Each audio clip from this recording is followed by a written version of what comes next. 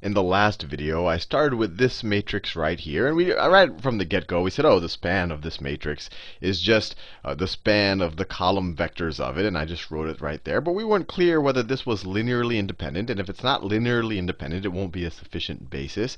And then we go off and we figure out the null space of A. We find out that the null space of A contains more than just the 0 vector. It's just the span of these two vectors here, which means that these columns are not linearly independent. We saw that several videos ago. And then we use that information that they're not linearly independent to try to make them linearly independent by getting rid of the redundant ones. So we were able to get rid of this guy and this guy because these were essentially the columns associated with the free variables.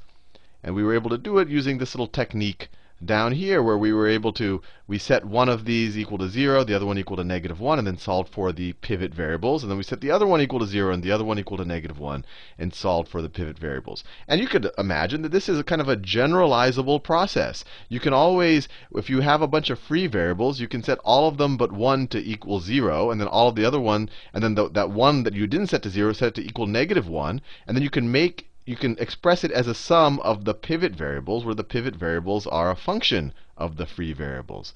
So in general, and this would be kind of a quick way of doing it, we had to do it more slowly over here.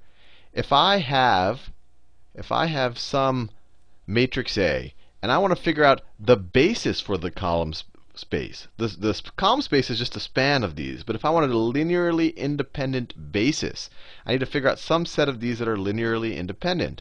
What I can do is put this guy into reduced row echelon form. When I put him in reduced row echelon form, and I did that over here, this is the reduced row echelon form of A. I can look at the variables that are associated. I can look at the variables that are associated with the pivot entries. So this is x1. Let me write this. Let me scroll up a little bit. This is associated with x1, right? When you multiply this times x1, you get this column times x1, this column times x2, this column times x3, this column times x4, like that. When you look at just regular A, when you look at just your matrix A, it's the same thing. If you were to write AX equal to 0, this column would be associated with x1, this column would be associated with x2, x3, and x4, like that. What you can do is you put it in reduced row echelon form. You say, which columns have my pivot entries or associated with pivot variables? You say, OK, x1 and x2 are associated with pivot variables, or they are the pivot variables, and they're associated with these first two columns. And so those first two columns would be a basis for the column space. Would be a basis for the column. And how did I get this? Am I just making up things on the fly? Well, no. It all comes from the reality that you can always construct a situation where the vectors associated with the free variables, you can construct linear, you can write them as linear combinations of the vectors associated with the pivot variables. And we did a special case of that last time. But a very quick and dirty way of doing it, I don't know if it's actually dirty, is just take your matrix, put it in reduced row echelon form, and you say, look, this column and this column are associated with my free variables. Therefore, this column and this column must be associated with my free variables. The solution sets are the same to AX equal to 0 or the reduced row echelon form of AX is equal to 0. So they're the same. So if this column and this column are associated with free variables, so are this column and this column, which means that they can be expressed just by judiciously selecting your values of your free variables as linear combinations of the columns associated with the pivot variables, with the pivot entries, which are that column and that column. So this column and this column would be a basis for A. And we see that. We see that all the way down here. 1, 2, 3, and 1, 1, 4. We did a lot of work, and we got all the way there. And we said this is a basis for the column space, for the column span of A.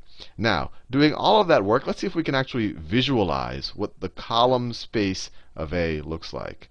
I have a strange feeling I might have said column spans a couple of times. But the column space, what does it look like? Well, there's a couple of ways to think about what it looks like. One way is we can say, look, what this span, this is 2, that's a member of R3. That's a vector in R3, and this is a vector in R3. So we have two. If we imagine this is, let me draw my x, z, and well, normally it's drawn. This is normally y, x, and z axes in R3. If I want to represent them as three-dimensional space, then the vector 1, 2, 3 might look like this, where it's 1, 1, 2, 1, 2, 3. So we go out 1, down here, then up 3. So the vector will look like that in its standard form. That's that one right there.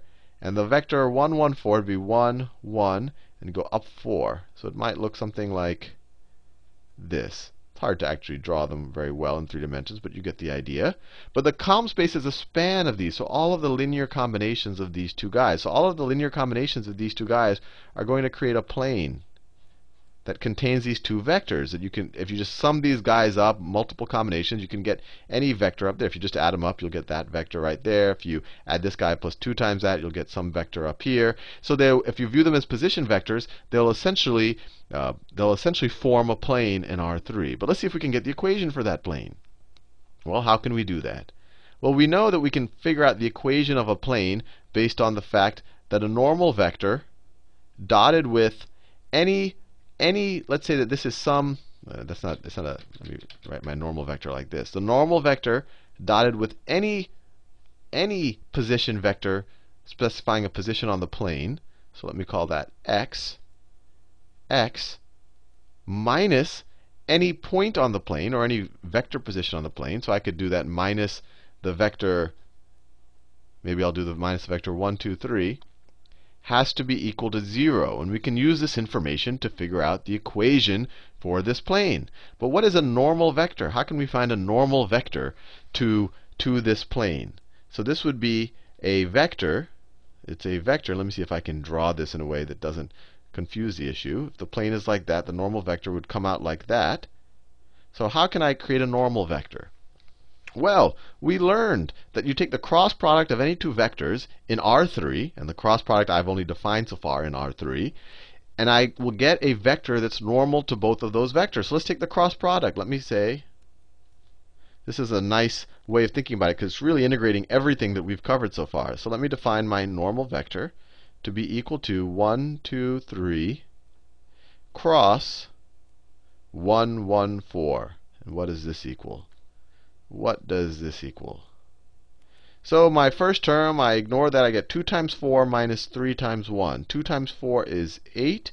2 times 4 minus 3 times 1. 8 minus 3. Then for my second row, I have 1 times 4. And my temptation is to do 1 times 4 minus 3 times 1. But you reverse it. You do 3 times 1. So it's 3 minus 1 times 4. Minus 4. Right? We've done that multiple times. You might want to review the cross product video if that seemed strange. You ignore the middle row and you say you normally would do 1 times 4 minus 3 times 1, but the middle row you switch, or you keep switching as you go down. Well, we're only defining it for R3. So instead we do 3 times 1 minus 1 times 4, and then finally for the last row we ignore it. We say 1 times 1, which is 1, minus 2 times 1, which is minus 2. And this is equal to the vector 5 minus 1 minus 1, which by definition of the cross product, and I've shown this to you multiple times, is normal to both of these vectors, and so it'll be normal to any linear combination of these two vectors. So now that we have our normal vector, we can define or we can figure out the traditional equation for the plane. So we now know that our normal vector, 5 minus 1 minus 1, that I got just by cross product, taking the cross product of our basis vectors, dot any vector in our plane. So let me just write any vector. Let me just write it x, y, z.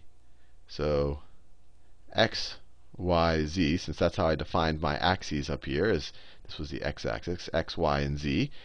X, y, z minus, I just picked one of these. I could have picked either of them. Minus 1, 2, 3 has got to be equal to 0. So what's this? This is going to be equal to, let me write a little smaller, a little neater. 5 minus 1 minus 1 minus 1 dot, what's this guy going to be? X minus 1, y minus 2, and z minus 3 has got to be equal to 0. And what's the dot product? It's 5 times x minus 1.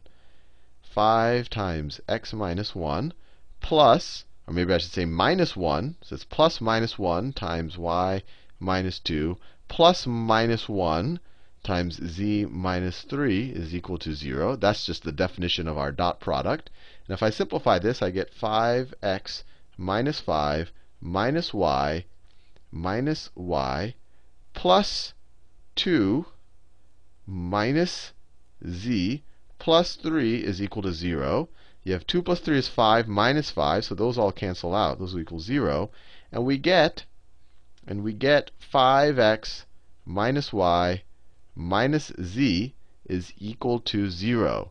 And this plane in R3 is the column space of A. So we've now shown you that it's truly a plane in A. And it actually makes sense that this plane intersects the origin, right? This plane intersects the origin. If you set x, y, and z equals 0, it satisfies this equation. And that makes sense because we said that a column space of a matrix has to be a valid subspace. And a valid subspace has to contain the 0 vector. And in R3, that's the coordinate 0, 0, 0. Now what I want to do now is see if we can get at the same answer. If I can get at the same answer going a completely different way about the column, or approaching it in a completely different way. So let me get my original A, which I've forgotten. And I've marked it up a good bit, but let me just copy and paste it. So that's my original A right there. That's my original A. Let me copy it. And let me paste it. Nope. That's not what I wanted to do. I want to do it, let's see. So my original A, copied and pasted the wrong thing. Let me do it a little, don't want to waste your time. Edit, copy, edit, paste. There you go. And let me scroll this down, get to a point that's relatively clean. Bring my A down. Well, I've used a lot of space. So here you go. This is my original A right there. My original A. And what I want to do, if I can see if I can get this result completely different. I got this result by figuring out the basis of the column span, finding a normal vector by taking the cross product of our two basis vectors, and then using the dot product of the normal vector with the difference, this vector right here, where you take any vector on our plane minus one of our basis vectors. That's to find some vector in the plane. This is some vector in the plane.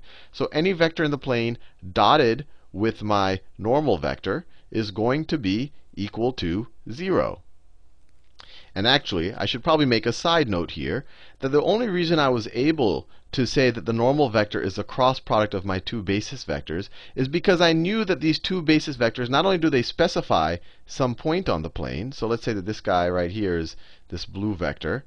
Not only does he specify some point on the plane right there, not only does he specify this point right there, but the vector lies completely on the plane. How did I know that? Because, and I knew from the get-go that the 0, 0 vector is in my span, right? I knew that if I draw this guy in just standard position, the point 0, 0, 0 is in my span, and I know that its endpoint is in the span. So this whole vector has to be in my plane, and likewise this whole vector has to be in my plane. So if I take the cross product, anything normal to these guys or any combination of these guys is going to be normal to the plane. We got this result right here.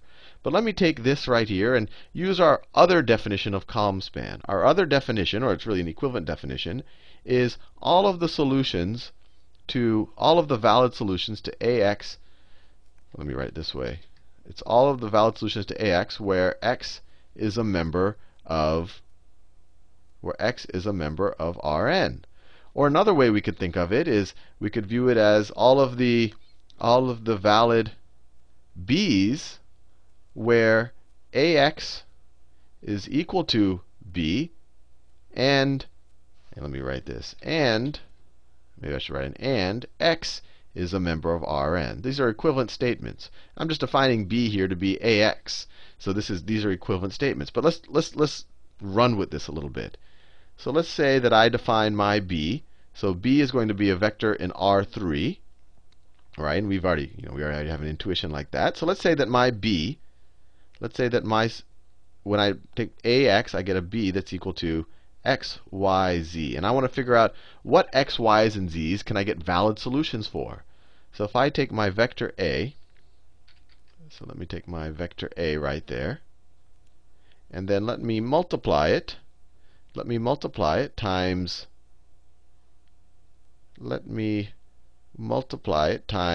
well, actually, the best way to do it, if I'm just solving for, instead of going through, I think we're used to it right now. If I'm solving the equation ax is equal to b, I can essentially just create the augmented matrix where I have the matrix A, and I can augment it with B, and put this in reduced row echelon form, and that'll essentially represent the solution set. So let me do that. So if I just augment this matrix right here with B, so I write x, y, z. So this is an A augmented with B. This is A, this is B. Let me put this in reduced row echelon form and find the solution set. So and this is just these are the x, y's, and z's that define a valid b. So what do I get? So the first thing I want to do, and we've done this exercise before, let's keep my first row the same. 1, 1, 1, 1, and I get an x. And let's replace our second row with the second row minus the first row. With the second row minus the first row. Or let me say the second row minus 2 times the, actually let me do it this way. Let me replace the second row with 2 times the first row minus the second row. So 2 times the first row minus the second row, we're going to get a 2x minus y up there. And then 2 times 1 minus 2 is 0. 2 times 1 minus 1 is 1. 2 times 1 minus 4 is minus 2. 2 times 1 minus 3 is minus 1, right? Minus 2, minus 1. Fair enough. And now, let me replace my third row. Let me replace my third row with the third row minus 3 times the first row. So we're going to do the third row minus, no, let me do it this way. It's the third row minus 3 times the first row. So I'm just doing the B column first because so I can remember what I did. The third row minus 3 times the first row. 3 minus 3 times 1 is 0. 4 minus 3 times 1 is 1. 1 minus 3 times 1 is minus 2. And then 2 minus 3 times 1. 2 minus 3 times 1 is minus 1. Now, I could go all the way to reduced row echelon form, but something interesting is already happening. So let me just from the get-go, let me try to zero out this third row. And the best way to zero out this third row is to just replace the third row. So the first row, well, I won't even write the first row. The second row is 1, 0, 1, minus 2, minus 1, and 2x minus y. I'm not even going to worry about the first row right now. But let's replace the third row, just in our attempt to go into reduced row echelon form. Let's replace it with the second row minus the third row. So you get 2x minus y minus z plus 3x. Right? I just took this minus this. So minus z plus 3x. So 0 minus 0 is 0. 1 minus 1 is 0. Minus 2 minus 2 is 0. And that's also 0. So we're only going to have a valid solution. We're only going to have a valid solution to ax equals b if this guy right here, is equal to 0. What happens if he's not equal to 0? Then we're going to have a bunch of zeros equaling some number, which tells us that there's no solution. So if I pick a b where this guy does not equal 0, then I'll have no solution. If this guy equals 5, if I pick x, y's, and z's such that this expression is equal to 5, then ax equal b will have no solution because I'll have 0 is equal to 5. So this has to equal 0. So 2x minus y minus z plus 3x must be equal to 0 in order for b to be valid. In order for b to be a member of the column space of A. In order for it to be a valid vector that ax can become, or the product a times x can become for some x. So what is this equal to? If we add the 2x plus the 3x, I get 5x minus y minus z is equal to 0, which is the exact same outcome we got when we figured out the basis vectors. We said, oh, you know what? The basis vectors, they have to be in the column space themselves by definition. So let me find a normal vector to them both by taking the cross product. I did that, and I said the cross product times any valid vector in our space minus one of the basis vectors has to be equal to 0. And then I got this equation. Or we could have done it the other way. We could have actually literally solved this equation, setting our b equal to this. And we said, what b's will give us a valid solution? And our only valid solution will be obtained when this guy has to be equal to 0, because the rest of his row became 0. And when we set that equal to 0, we got the exact same equation. So hopefully you found this to be mildly satisfying, because we were able to tackle the same problem from two different directions and get the same result. And it kind of shows you the beauty of linear algebra, how it all starts to fit together.